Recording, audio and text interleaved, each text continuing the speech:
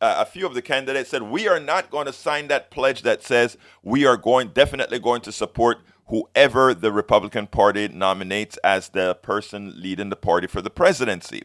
And we have heard from Texas who said it would be a lie to do that.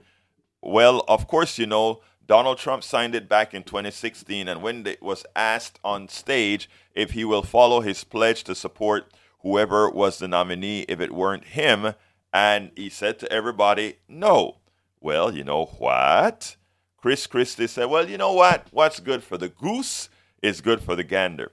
And while I can understand how the ethics behind a former Representative Hurd from Texas, who is also running for president, while I can understand his stance in a country that could possibly be led by a heathenist thug, I think what Christie is saying here is apropos. Check this out, and then we'll take it on the other side.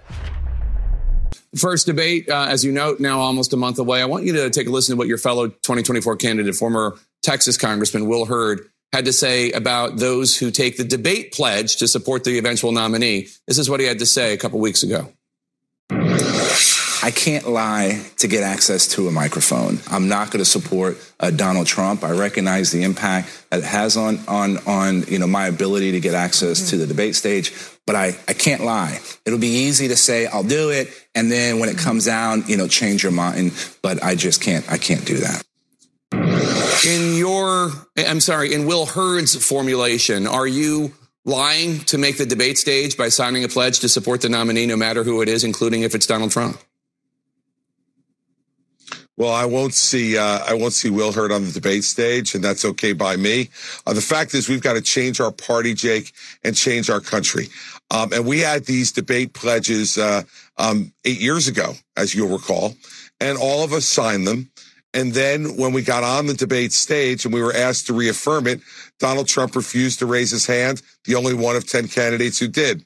The fact is, he has set the precedent here, and I will sign the debate pledge, and I will take it every bit as seriously as he did in 2016.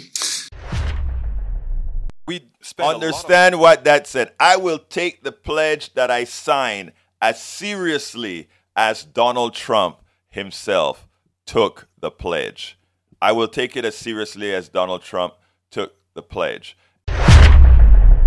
We spend a lot of time deconstructing the news, trying to parse it into a form that everybody can understand. We try to find those little nitpicks where it flies above the fray, etc.